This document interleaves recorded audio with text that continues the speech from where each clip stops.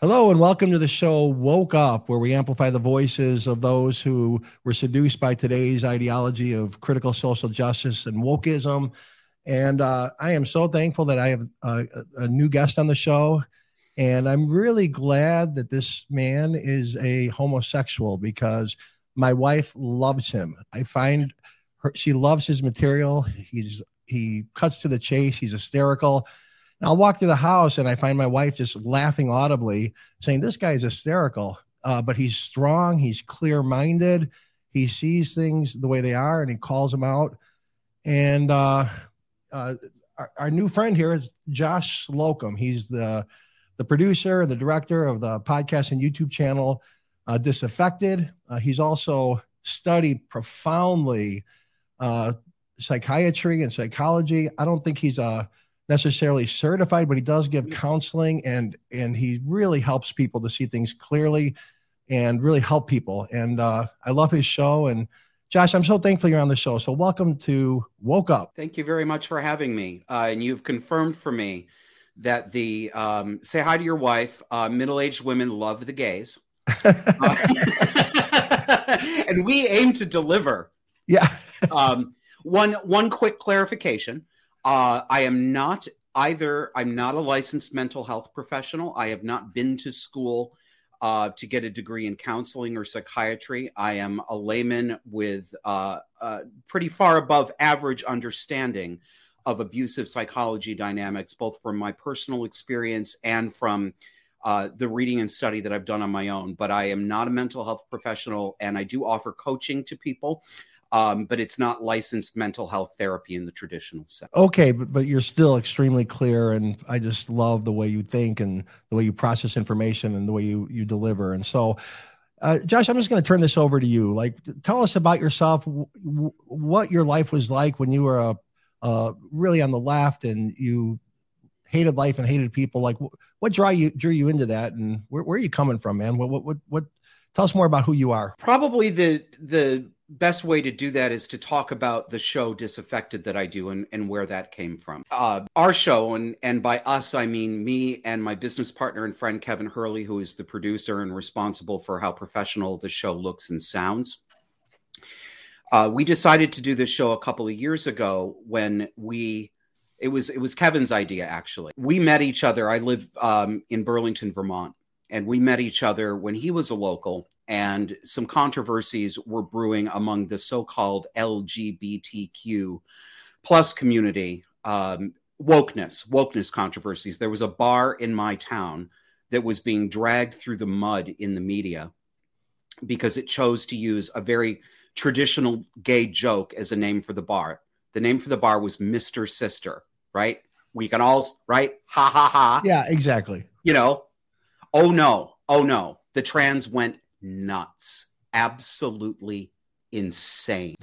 My city, I say I live in Burlington. I live in the little teeny tiny city that directly abuts Burlington called Winooski. By the way, Winooski, Vermont is a working class town that started out as a French Canadian mill worker town. Today, they brag that they are the first or second city council in the entire United States that is entirely LGBTQ plus. Figure that out for me. So that's the character of the place that I live in. My city actually had an emergency public meeting about the name that this man wanted to put on his bar and the harm it was doing to the trans and queer community. That's how Kevin and I met each other, because we're both gay men. We're both in our 40s. We've been on their side of the political aisle, but we are fully awake and done with this crap. And since that time, it has only gotten worse here. We decided to start speaking out and didn't know. There's a thesis to this show. The show has a working premise that we want to communicate to people. That working premise is, as in the home, so in society. Specifically, what I mean is I come from a family that is riddled with what are called cluster B personality disorders. For the audience, yes, I will explain that. I come from an abusive family, psychological, physical, sexual abuse throughout the family. When I figured out 6 years ago that my mother had both borderline and narcissistic personality disorders, and that psychological syndrome, for the first time in my life, explained to me my mother's lifelong derangement and abuse. It didn't take me very long to see that the very same abusive tactics that were common in my household as a child are now common on the left. And when I started the show, I said the woke left. I do not say that anymore. There is no distinction any longer between the woke left and the mainstream left. I am talking about the nice Democrats that your audience members hope I'm not talking about. Yes, I'm saying they are in a cult fully.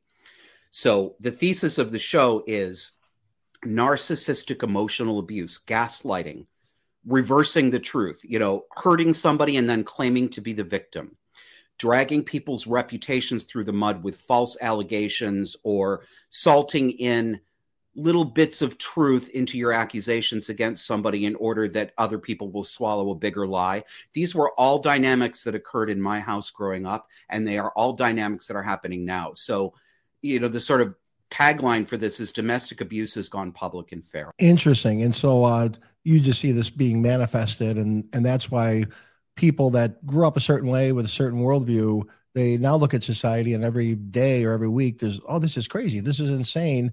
There's like a mental health aspect that you're saying, and something that you're keenly intimate with and you recognize being played out in society. And so why don't you take us back to like your education and your worldview and the home you grew up in, and what drew you to the left, and what was your worldview at that time? Sure. Let me preface that by saying a couple of things that I would like the audience and the listeners to keep in mind. I am going to make generalizations. I'm not going to caveat and qualify everything I say. I don't do that. So I always ask people, supply your own, not alls. Okay. I'm going to generalize. I'm going to extrapolate from my personal experience. Yes, I do believe my personal experience is in many ways generalizable. I do think it describes what many other people have gone through. I don't think it describes what everybody has gone through. And I know that you will have some listeners who say that wasn't my experience. I get that and I acknowledge it. But this is the end of the caveats and disclaimers. And I do this because we are all every day taxed by other people who say, not all, not me. Where's the study? Where's the citation? How can you know that? You're generalizing. I don't play that game. So that's the end of that. I come from for most of growing up, a single mother household started this. Let me give the general statement, then I'll give the detail. I believe that my lifelong membership in the progressive Democratic left, which lasted until I was 41, so that was 6 or 7 years ago, I believe that I was drawn to that because of the kind of family that I grew up in, not simply because my mother's politics were Democratic. They were. That was an influence, yes, but not only because of that specific partisan membership. I believe many people who are severely abused as children grow up with a very distorted view of the world, and they are very emotionally vulnerable to the promises that the left makes to people, the promises to care for them, to protect them from all bullies, to get the bad guys. There's always a big bad guy at the top. He's either in a corporation, he's always a white man, he's always a heterosexual. This may have been different in different eras, but we're not in a different era. We're in our era. And throughout my lifetime, the left in America that I used to be a part of saw and sees the world as a zero-sum power game, that all human relationships are power over. And the only question is who is to be master and who is to be slave. That black and white worldview was one that I adopted. And in addition to the emotional and physical violence in my home, my mother got pregnant with me when she was 18 years old. She had just graduated from high school. I have never met my father. He refused to. He wanted my mother to abort. My mother wanted to get married. He didn't want to. He left. My mother then married another man when I was 3 or 4 years old, and she had my brother and sister with that. He was a violent wife beater, child beater, and pedophile. He tried to murder my mother in front of us children as we watched. When he was placed out of the house, when my mother finally kicked him out. My mother was also abusive, not as dangerous physically as a stronger man was, but extraordinarily toxic and dangerous emotionally. But as a child trapped in that situation, I could only see my mother as a savior. My mommy was going to protect me. I did not have a room in my head. My emotions could not handle the knowledge that both of my parents were that wicked. That was too much for me. It was all that bad stepfather. And he was a very bad man, absolutely. But he was not the only bad person there. I am not justifying domestic violence, but this was a two-person dance that my mother and my stepfather were in. And for most of the physical violence he dished out, I am sorry to say, but it is true, that my mother frequently deliberately provoked that violence. And that is a feature of many people who have, and I believe that my mother has borderline and narcissistic personality disorders. So I identified heavily with my mother.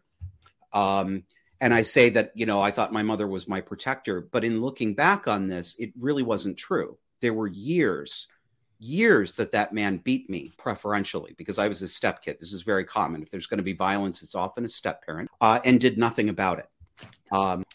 So, I had constructed a fantasy in my head. And in fact, my mother looked to me to protect her. And the term that is used when talking about toxic family systems, the term for that is called parentification. It means to treat the child as if the child were even a surrogate spouse. So abusive parents who are too emotionally enmeshed in toxic ways with their children, as is common for people with borderline and narcissistic personality disorder, they tend to parentify the children. My mother not only placed a lot of household responsibilities on me, things like cooking and cleaning and taking care of the younger children at an age that was inappropriate. It was not just that. It was also treating me, and this is very common between mothers and sons with this toxic dynamic. She treated me as if I were an adult confidant and shared secrets with me at an inappropriately young age about how men treated her or about her sexual encounters with men.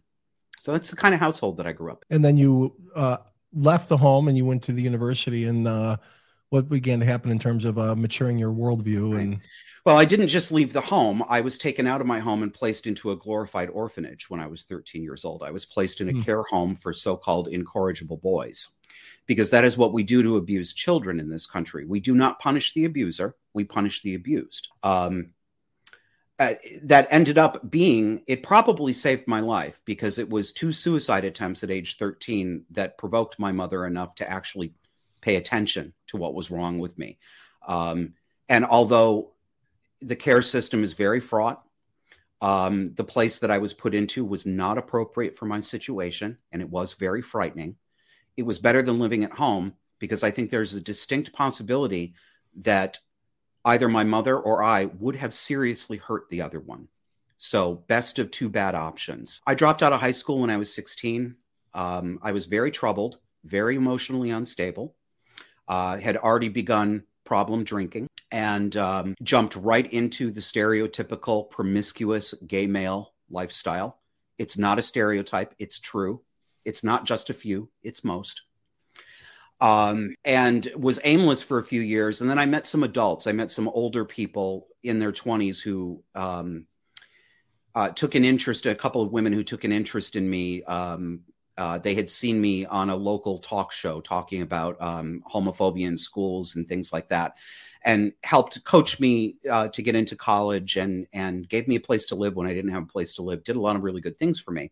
I ended up going to Sarah Lawrence College and when I was 21. So I was 4 years older than most kids when they start college. And Sarah Lawrence is one of the liberalist of the liberal arts colleges. If you haven't heard of it, compare it to colleges like Vassar or Bryn Mawr or Smith, things like that. When people talk about wokeness, Michael, they talk about how everything went crazy in the 2010s.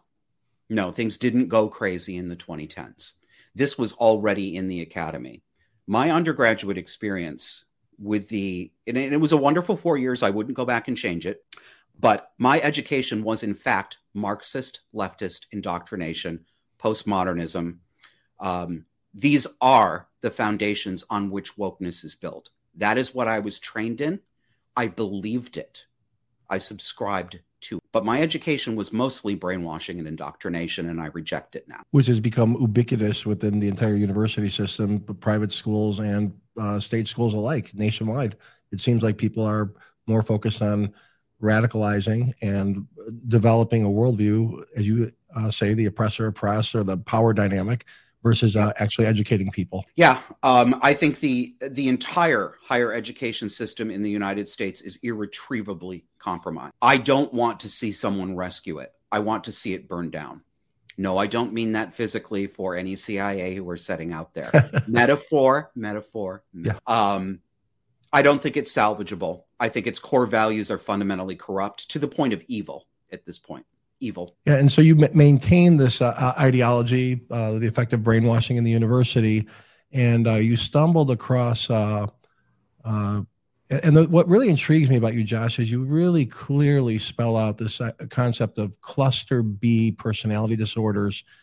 And, you articulated, I didn't know there was science behind it, but I have personally experienced people that have, as Paulo Freire says, conscientization, or arrived at critical consciousness, where they recognize the oppressions in the world. And it's like they have this religious experience, and it deeply and profoundly impacts their personality. I've seen people's personality, this person who was kind and loving and thoughtful, empathetic, become intolerable and angry, and it just totally affected who they are. And I've seen this time and time again. And so you articulate it so well, and you put a psychological diagnosis on it. And I just want to put up cluster B personality disorders. Yeah, I think this might be a really good time to acquaint your audience with what they actually are. Yeah, so if you could put that on the screen. And so there's 4 of them listed. So Josh, why don't you just take it from here? Sure. First thing, I want to tell people how to listen to me. I want to tell people how to think. I do. I am kind of bossy. I have to watch that. I want to explain to people what personality disorders are and how they are distinct from what we think of when we hear the phrase mental illness. Okay. It is a kind of mental illness, but it is not the kind of mental illness that your audience is thinking of. When I said that word, when I said mental illness, emotional associations pop up in everyone's mind. This is just normal. This is how communication works. The mental association that popped up for most people when I said that word was, people who are disabled, people who are suffering from a condition that is holding them back and making them not responsible for how they behave in the world, right? So mental illness today in the West tends to evoke sympathetic emotions. Do you follow me? Do you understand what I'm saying? Mm-hmm. Okay. This is different. Personality disorders are different. And again, this is a generalization. There are nuances. I don't have time for all of them, but they're out. Personality disorders are not mere mental illness. When we think of mental illness, we think of things like schizophrenia, where people are actually delusional and or hearing voices. We think of things like manic depression, which is now today called bipolar, but it's just plain old manic depression with a new euphemism. We think of major depression, obsessive compulsive disorder, and people with personality disorders can and often do also experience these mental illnesses. So it's not an either or, but when thinking about categories so that we understand how to think about things, there's a separation here. What are called personality disorders used to be called character disorders. That matters. I like calling them character disorders too, because in my view, these are not simply mental illnesses that compromise a person. These are descriptions of bad moral character. Bad moral character. Yes, I am saying be morally judgmental. I'm going against I'm not the only one doing this, but I want to make it very specific and explicit. I am asking people to make moral judgments. Get rid of that programming in your mind that says, don't judge. Don't be so judgmental. Don't feel sorry. Don't judge. Don't judge. No, don't judge is what abusers want you to think. Who benefits from us suspending our moral judgment? People who are getting away with bad things, right? Yeah. So think about that the next time. And many people listening right now will recognize this. They will feel an emotion. They'll see somebody, they'll feel an emotion, and it'll be a judgmental emotion. And this is particularly true for women. Not exclusively, but particularly true for women. Then they will immediately morally chide themselves inside, saying, don't be judgmental. Don't do that, right? Yeah, I'm saying do that. Trust your senses. Personality disorders are, in fact, a description of moral character as well. I focus on cluster B personality disorders. There are other clusters, cluster A and C. I focus on cluster B. Most people have not heard of these, but audience and listeners, you all know people with cluster B personality disorders, and you actually do know what I'm talking about. You don't think you do because you haven't heard the term before, but I'm going to give you other terms and you'll see that you already know who these people are. Cluster B are called the erratic and dramatic personality disorders. Ostensibly, there are 4 allegedly separate personality disorders that come under the cluster of B. They are borderline personality disorder, narcissistic personality disorder, histrionic personality disorder, and antisocial personality disorder. Antisocial personality disorder is what you know colloquially as psychopathy, a psychopath or a sociopath. You've all met narcissistic people, and narcissism is what binds these 4 allegedly discrete disorders together. And I'm saying allegedly discrete because I no longer believe that they are categorically different and separate. Most of the people that I observe who I believe have a cluster B personality disorder have a helping of traits and symptoms from more than one of those 4 categories. I think it is probably more accurate to think of a personality type that we call cluster B. But for example, let's take my mother as an example. This will work. This image I'm going to use will work for people who are closer to my age, but those of you who are younger listening to this may have to look it up. I'm getting to the age where my references are dated. If you want to know the kind of person my mother was, what kind of mom did I experience growing up? I say this, and it is a little bit funny, but I do mean it. I'm not just making a joke. I mean this very literally. My mother was a cross between a poor and down and out version of Joan Crawford in Mommy Dearest and the religious fanatic mother in the horror movie Carrie from 1976. Ouch. Okay. You got what I'm talking about, right? That's the kind of woman my mother was. Still is. We don't speak to each other, but she's still the same wicked person she's ever been. Much worse, in fact. Everybody on earth has dealt with a cluster B, a primary narcissist. I'll give you the flavor of what these disorders are. There are differences, and people have different mixes of traits. But again, to think in terms of categories so that we understand what we're thinking about. Borderline personality disorder is characterized by extreme emotional instability, huge vacillations in mood, and it is not the most common misdiagnosis. Is people will see something that's actually borderline personality disorder, and they'll say she's bipolar. Doctors do it all the time. It's so bad that I no longer believe anyone's diagnosis of bipolar until that person proves that it's not actually borderline personality disorder. And the literature reflects this. It is the most common mistaken mental health diagnosis. There are far fewer bipolar people out there than there are borderlines, in actual fact. Extreme emotional instability, mood swings from elation to suicidal despair, often within one day or within minutes or hours. That's the quickest way you can distinguish borderline from manic depression / bipolar. The manic depressive goes through extraordinary mood swings, but he does so over periods of weeks. What about rapid cycle? What about rapid cycle bipolar, which they would categorize? I don't believe rapid cycle bipolar is real. I believe that is a way to avoid saying borderline personality. Got it. Got it. Thank you. Okay. I may be wrong. And for any clinicians who are out there who think I'm wrong about that, I'm acknowledging right now, I can be talked into a different point of view. But right now, no, I don't believe it's real. Okay. Okay. Narcissism is obvious and self-explanatory, but there are many ways to be a clinical. When I mean clinical or pathological, I'm talking about all of us, almost all of the traits that are associated with cluster B personality disorders, emotional instability, projection, paranoid fantasizing, almost all of these things are emotions that normal range, I mean, people without personality disorder, normal range people will experience some of these emotions or engage in some of these behaviors at some point in our lives, because these traits are actually human traits. They're not personality disorder traits. What makes it a disorder is the severity, the number of them, and the consistent use and application of them. So that's the line, and it's a blurry line, and people will disagree on certain individuals. Does he cross the line into a diagnosable disorder or not? It's not always easy to say.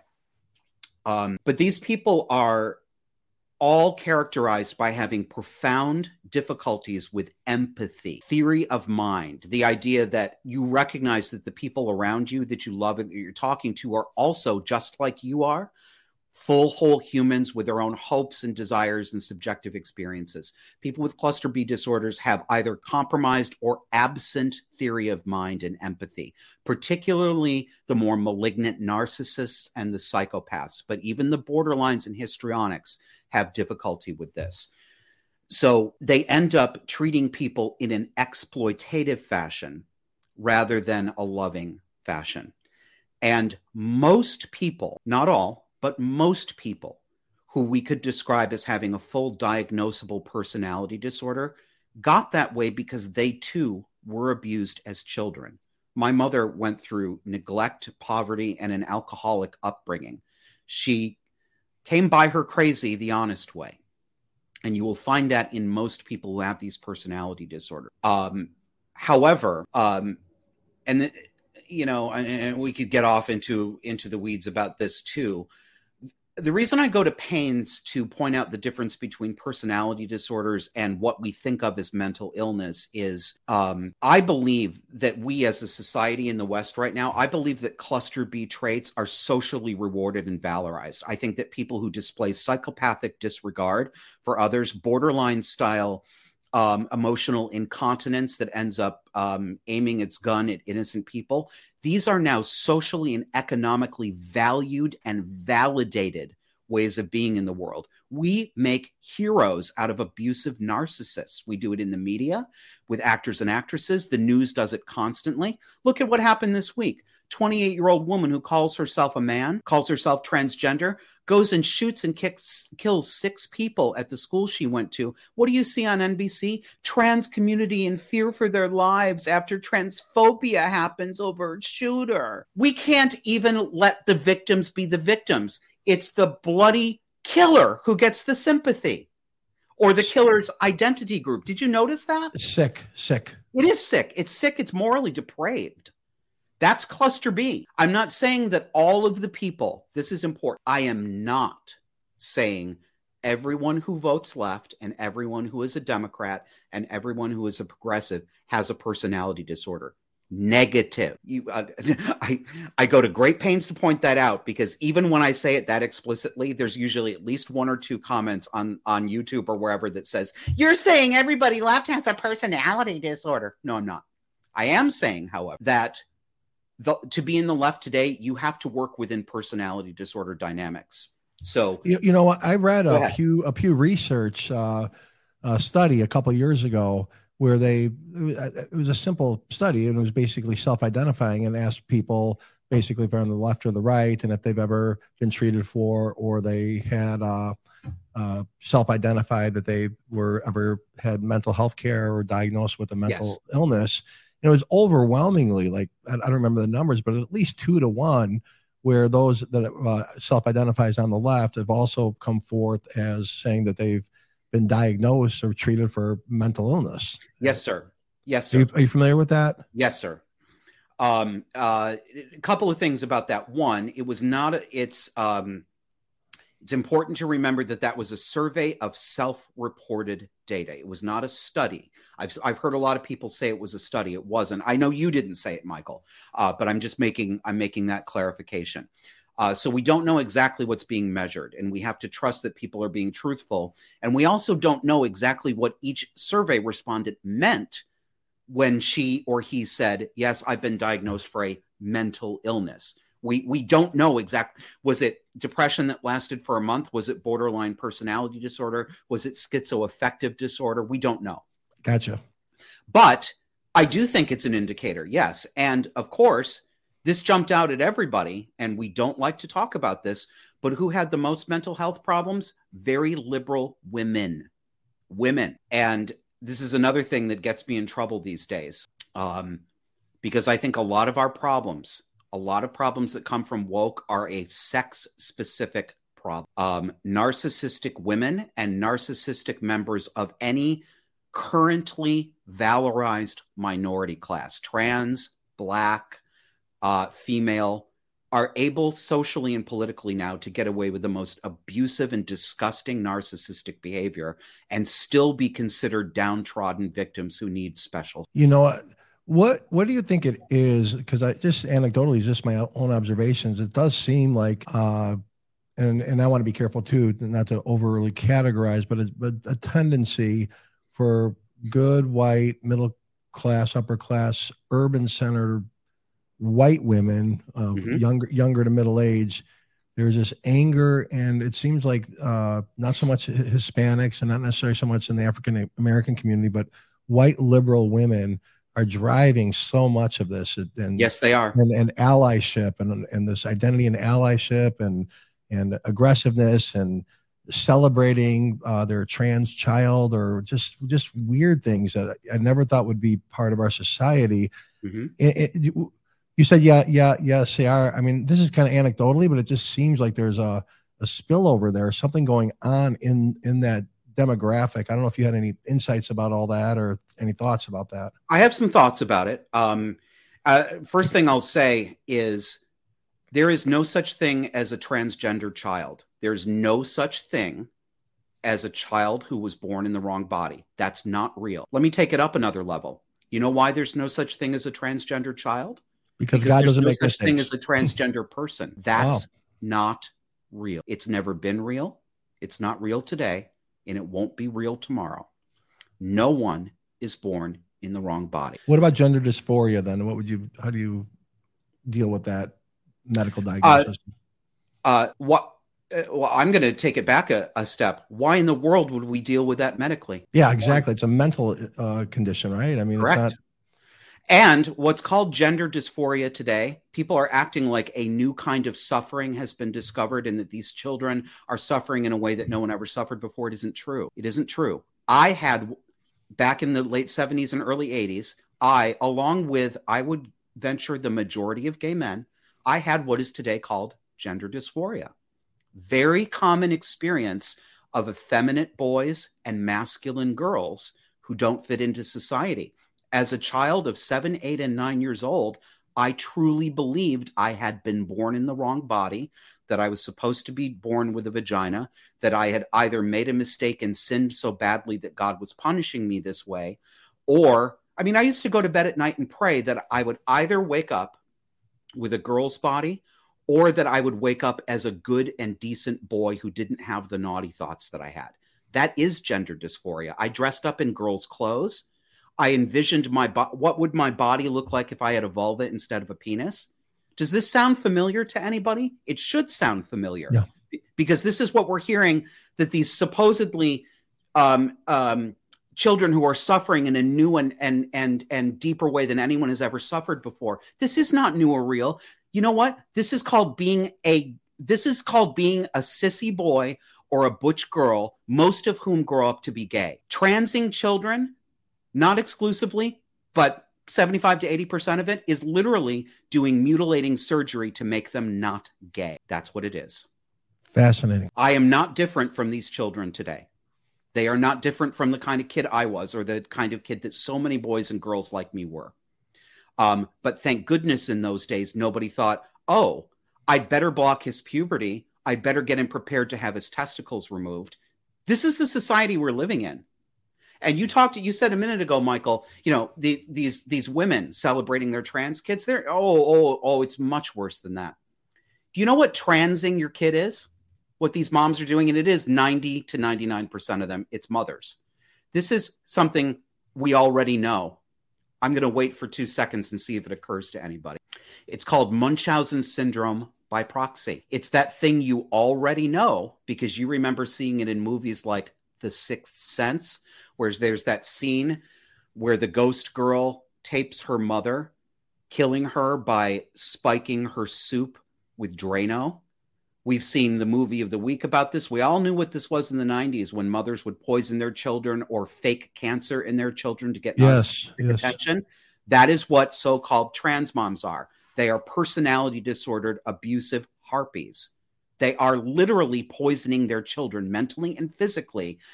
And yet, nobody is saying, holy shit, this is Munchausen's by proxy. Instead, we're going, she's the most loving mother in the entire world. Look how far she'll go for her trans daughter. It is sick. It is like looking at the devil and saying that, it's the Archangel Gabriel. I mean, it just blows my mind. It is unbelievable, but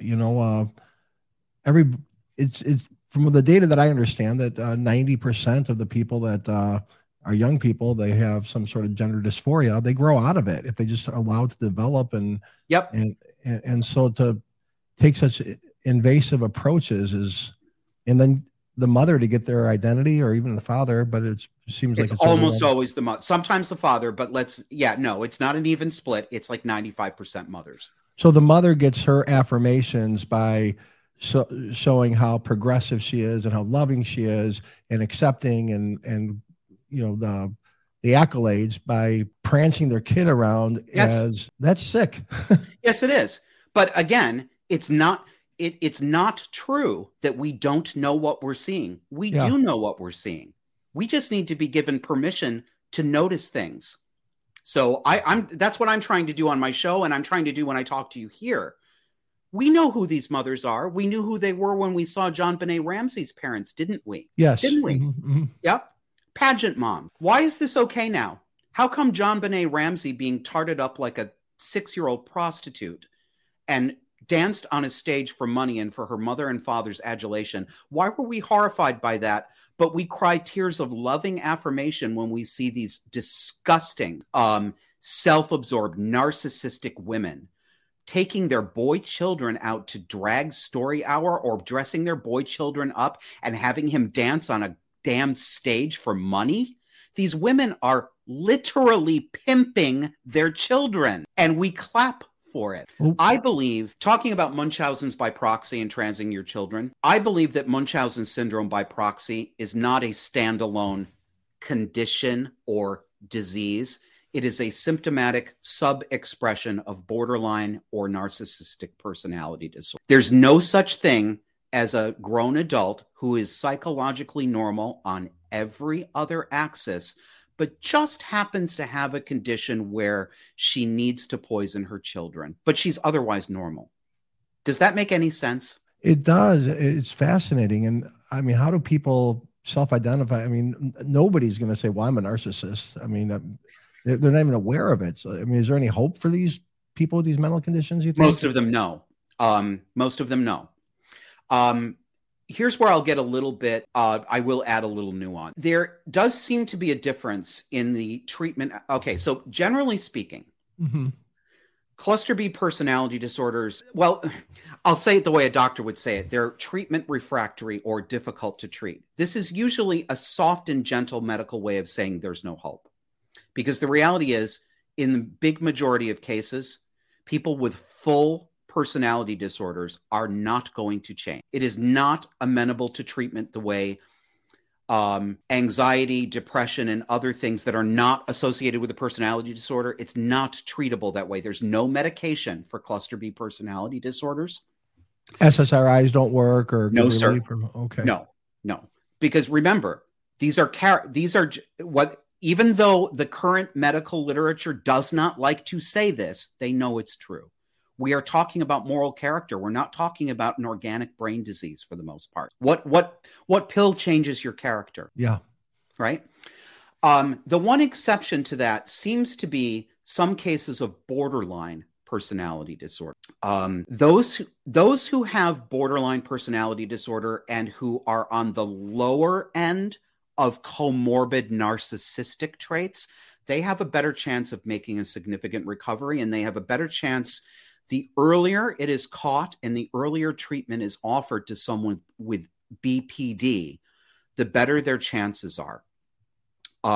Personality disorders tend to become recognizable enough that they can be diagnosed by late adolescence and early adulthood. But that is also the time when, for example, somebody with because borderline personality disorder, to a close approximation, it's a trauma disorder. It is usually an outcome of severe emotional and or sexual abuse in childhood. So it's a trauma disorder. The people who are experiencing it need intensive trauma treatment, psychotherapeutic treatment, not necessarily drug treatment. I mean, they may be given drugs for comorbid depression and symptoms like that. But they need trauma treatment. And other than borderline that is caught relatively early, in most cases, there isn't very much hope. So one of the things I do is, as you know, I have a consulting business. I offer hour-long sessions to people who are experiencing these abuse dynamics and want somebody with personal experience in them, but also well-read, who can talk about what are the potential outcomes if you choose to deal with this situation on path A, path B, path C. What's reasonable to expect? What are your actual goals? Where do you want to get to? And when I'm talking one-on-one with people in a private consulting session, I'm less doctrinaire than people experience me when I'm being the host of my show.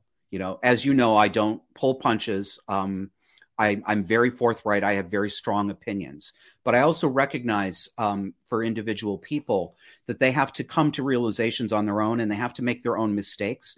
And what I hope to do is not tell them what to do, but give them a realistic idea of what they can expect, both in terms of how their choice will affect them emotionally, how it might affect them financially, and how it will affect their relationship. But unfortunately, I do have to be pretty candid with most people that I speak to, because most of them are coming to me to talk about a person who is middle-aged to elderly, a spouse, a parent, someone like that. Your 55-year-old, 65-year-old father with narcissistic personality disorder, he's never going to change. That's right. That makes sense. Never. I want to talk a little bit about the process because I was talking about how I've observed people, their personalities completely change. Kids go away to college and they come back. It's like, what happened to my child? And then you also say that there is a connection in these cluster B personalities with those that have this have adopted this ideology. And so my question is, what happens? Do you have any insight how this worldview seduces the mind mm-hmm. and begins to take over mm-hmm. and leaving the person enslaved? Like, yes. For instance, a young person that's going away to university that's being intentionally brainwashed by mm-hmm. the school, what kind of tools can they be given to avoid it? Or those that are early on in this to reject it, or because it is a mind virus and it does take over everything. You see the entire world through that, and you see it played out with the absolute transformation of the personality of somebody. I want to challenge you on that a little bit. Please do. Mm-hmm. Okay. I want to push back and say, I think that Michael, what you're saying is very common. It's how most people analyze this. So what you're saying is the common sentiment. I think the common sentiment is more than half wrong. I don't believe these people were, quote, changed as much as you do. I don't believe this ideology changed her personality. I think that's backwards. I think the mental vulnerability that was already present in that person is what attracted him or her to the ideology. Yes, the ideology does continue the brainwashing.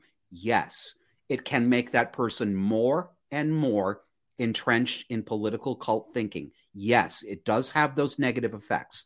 But no, I don't believe that a person from a normal, stable background, absent abuse and trauma, is very vulnerable to this. I don't believe it. I think you are seeing a selection filter, right? You are seeing people who are preferentially attracted to ideologies because of their past experience. Now, there will be cases that people can bring up where it seems like a person totally changed their personality, and I have to leave room that that can happen to some people. I don't think it's what happens to most people. I'll use myself as an example. So overall, here's what I think the overall answer is. Those people who are vulnerable to this wokeness and cult mentality are overwhelmingly people who came from abusive or emotionally neglectful or inadequate parenting backgrounds. I see there is a huge, undeniable connection between an uber woke, liberal, progressive attitude and coming from family dysfunction. That's what got me there. Not only was I raised by a deranged mother and for several years a very violent stepfather, but my mother was a big feminist. My mother was anti-nuclear. My mother was, well, she says a feminist, but my mother actually hates men. She uses men, but hates them at the same time, as most feminists do. And I was a male feminist. Right? I fell for all this stuff. Combine my experience of, because when I came out of my home, Michael, when I went into that institution, and that I think that between the ages of 17 years old and into my 20s, I probably qualified for a diagnosis of borderline personality disorder myself. And that's not uncommon. There's great disagreement among clinicians and researchers. There's a construct called complicated post-traumatic stress disorder, CPTSD, which is different from the classic veteran sort of PTSD. There's disagreement over whether CPTSD is actually borderline personality disorder or if it's a less severe form or whether they're entirely different things. My thought on this is that there is a relationship and a continuum there, but I don't have a certain answer. But I was emotionally unstable, self-destructive. I became an alcoholic. I didn't put that down until 6 years ago. When you come from neglect and abuse, and when you come from a family system where the adults do not take responsibility for their own actions, but they blame either their children or the welfare system or their bastard landlord or the sexist professors at college or whoever the villain or boogeyman is, you grow up seeing yourself as a victim. Yes. And I saw myself for most of my life as a victim. And I made up a story in my head that I was primarily a victim because gay people were done so badly. And yes, I did experience anti-gay bigotry. I was beat up in school. I did get fired from a job for being gay. I did experience actually unfair treatment, but that wasn't the source of most of my problems. The source of most of my problems was my warped upbringing. So I think that when you see this correlation between mental illness and liberal political beliefs, it's real. And I think that a lot of people end up falling for this because they come from a background where they are taught that they and or their parents are primarily victims, and that the way to live a happy and fulfilled life is to spend your time as an activist demanding that other people give you their money, basically. Yeah. So if we look at our show, we showcase and we interview people that had the mindset, were brainwashed, led to a place they didn't want to be, but they were able to get delivered. And you talk about how difficult it is, especially when you're burnt in these cluster B personality disorders, but you yourself had one that you are saying that you it was never formally diagnosed. I'm making my right. best guess based on my own self-assessment. Your self-diagnosis that you could easily have been categorized as that. But yeah, you got and I still have. I mean, I don't go around claiming this as an identity because I'm so sick of people claiming their mental illness as an identity. But I'm very damaged. I'm very damaged. I still have complicated post-traumatic stress disorder. It's better than it used to be, but I am not nearly as emotionally stable as a normal range person in that way. But you're not going around. You're not going around hating people and cruel, and you're not. No, I hope not. You're not lacking empathy. I mean, you have. you're not looking to destroy the man, or you don't have. I was for a long time. Right. But so here's my point, Josh. You got set free. Other people on the show have gotten set free. You talk about the difficulties. And so I guess I want to maybe give some people practical thoughts, like how they can really get unstuck from this, because there's no cure with pills or necessarily talk therapy. It's something that comes within the person to get unstuck. And so do you have any, can you speak to that at all? I do. As an encouragement to those that might be listening that are really, I really might be narcissistic, and, know, that people aren't that self-aware, but maybe somebody is, or, maybe give some hope or some steps or some thoughts, anything along those lines you might be able to share. Yeah, it's a less satisfying answer than I think people will want to hear. Mm-hmm. I believe, to the extent that other people are like me, I think most people have to come face to face with their biggest terrors and fears before they break free. I don't believe no one is set free. It's not possible to set anyone else free. It is only possible to free yourself. Yes. 100% of the time, no exceptions. Mm-hmm. How do you do it? It wouldn't have happened for me unless I had to confront my worst fears and see my mother for who she really was for the first time in my life. That happened around between 2014 and 2016, when I made the very bad mistake of buying a second house so that my poor mother, who was constantly being evicted from apartments for non-payment of rent, would have a place that she could afford to live. That was one of the worst mistakes I've ever made. Within 2 years, my mother's derangement was already back in full force, and I was on the edge of a nervous breakdown. I was failing at my job.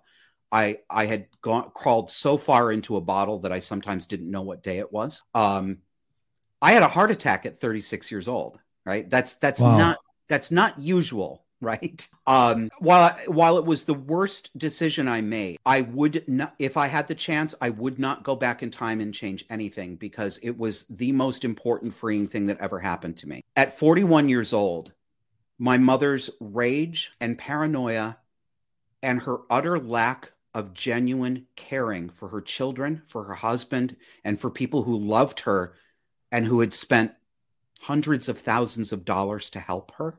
When I saw that, and I did see it, she didn't care. She was willing to exploit me to the point that I was going to lose my job to get what she wanted.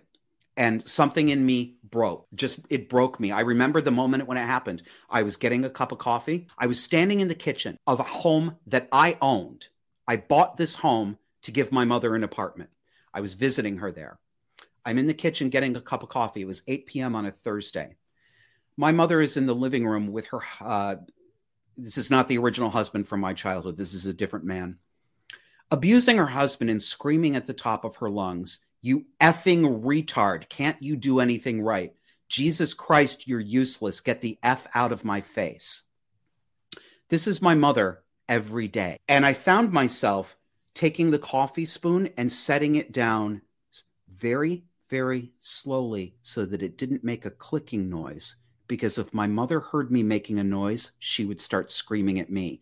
And all of a sudden, I literally had a direct emotional flashback to being 8 or 9 years old, doing the same thing, trying to be really quiet and sneak away so that my mother wouldn't notice that I existed. And I said, "Oh my God, you are 41 years old. You are a white-collar professional, and you are now feeling 8 years old, and you are terrified of your mother. This ends now." That's what ended it.